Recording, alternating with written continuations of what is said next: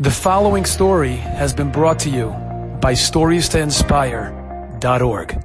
In Eretz Yisrael, there's a particular yeshiva that's off the beaten path. It's not in one of those urban areas. It's in a pastoral, pristine area with fields and forests around the yeshiva, not far away from a moshav. But the yeshiva campus itself is really isolated, and it enables a bachar, the avreichim, the faculty of the yeshiva, to live al taras hakodesh, away from the sights and sounds that could distract the person and maybe even bring them down. And they really could be totally immersed in their learning and attain levels they probably couldn't attain in other areas. There's one particular bachar in this yeshiva who struggled tremendously. He wasn't such about Kishrin. He had a hard time figuring out the logical gemaras and the Rishonim and Achrayim. And the yeshiva was a high-level yeshiva. Somehow he was accepted, but he struggled daily. And people tried to help him. Particularly, there was one Rebbe. There was one Rebbe who, after Shir, would sit down with him and try to explain to him the Gemara and the Rashi and the Tosfos and the Kasha and the Teretz, and sometimes he got it, and most times he didn't. And the Bachar started feeling really bad about himself, and he started slipping. The Rebbe tried everything that he could to bring the Bachar in, to spend extra time with him, to give him personal attention, but the Rebbe realized it wasn't going anywhere, and the Bachar was slipping further and further. One day the Rebbe said, "You know what, I think I have to speak to the Rosh Yeshiva. I don't think this yeshiva is the right type of place for him. You know, the level is a little bit too high. He's getting frustrated, and because he's getting frustrated, he's really slipping, he's falling. Maybe we have to find him a yeshiva that's more matim, that's more appropriate for him." He figured he's going to speak to the Rosh Yeshiva the next morning. That night, late at night, this particular Maggid Shir is sitting there in his study, and he's preparing. He gives a high-level shir. He's got to come up every day with a high-level shir with so many Bali Kishon, so many smart bachar, and the shir was a big pressure. As he's in the middle of learning, the absolute silence, the stillness of the night, which was the usual trademark for this pastoral yeshiva campus, was shattered by the sounds of the blades of a helicopter. And this Maggid Shir wonders, a helicopter? And he looks out goes onto his porch, goes onto his balcony, and he sees that the helicopter is landing in a field not far away from where the yeshiva is situated. He starts thinking to himself, wow, I wonder if there's like somebody locally here in this moshav who's maybe part of the Secret Service and they're coming to pick him up for a special mission.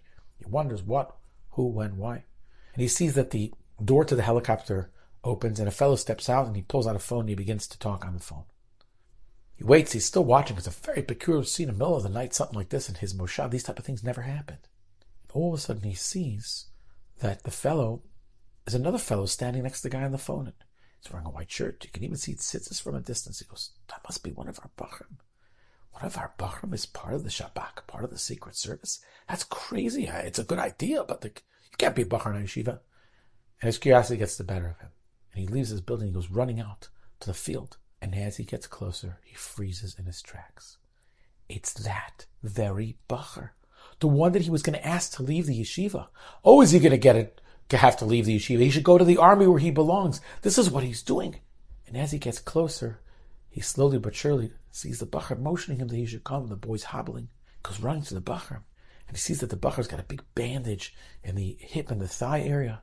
And the fellow on the phone comes running over and says to him, you know, I came just in the nick of time.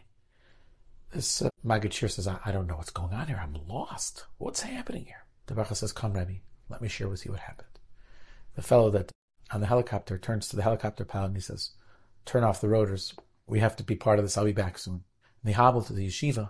The bachar says, Rebbe, I had a terrible, terrible day today. You tried to learn with me. I didn't get it. Other people tried.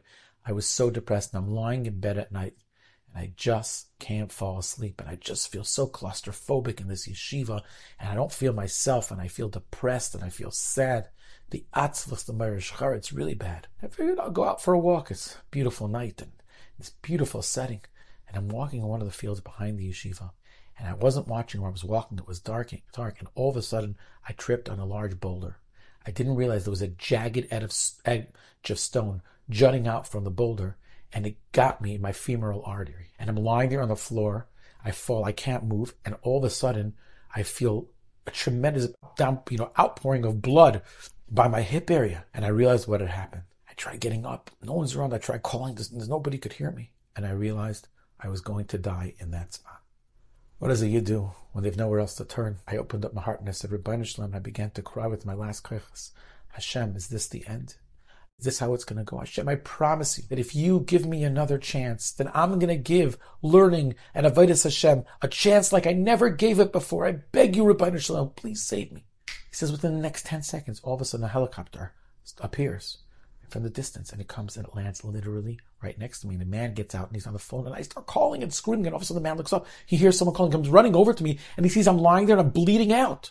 He runs back to the helicopter. He brings the first aid kit like the helicopters have. He motions the pilot. They come. They apply deep pressure and a tourniquet, and they're able to stop the bleeding.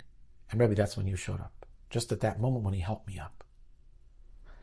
Wow, the Maggid says, that's crazy. What are the chances of this happening? He turns to the fellow on the phone. The helicopter guy goes, who are you? And what are you doing on our yeshuv? No one ever comes here in a helicopter. He says, I'm a wealthy businessman and I was flying.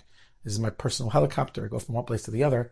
When my father tried to call me, and I saw it was an important call, but I was on the helicopter. There was bad reception. There was too much noise. So I told the pilot, put me down on the ground in the nearest area that you can. And he saw this field and he put me down. I came out. I started to get on the phone, and all of a sudden I hear cries of help. And it's you, and I see what happened to you. And I realized that I could save your life, and I ran back. To make a very long story short, they were able to help the Bachar. He's able to recover. And two amazing things happen from this trip on that jutting stone. Number one, the Bachar becomes a different person. He realized, the fleetingness of life. He also had to fulfill his commitment that he told HaKadosh Baruch Hu he would redouble his efforts in the most incredible way possible. But it wasn't just the Bachar that was impacted and affected.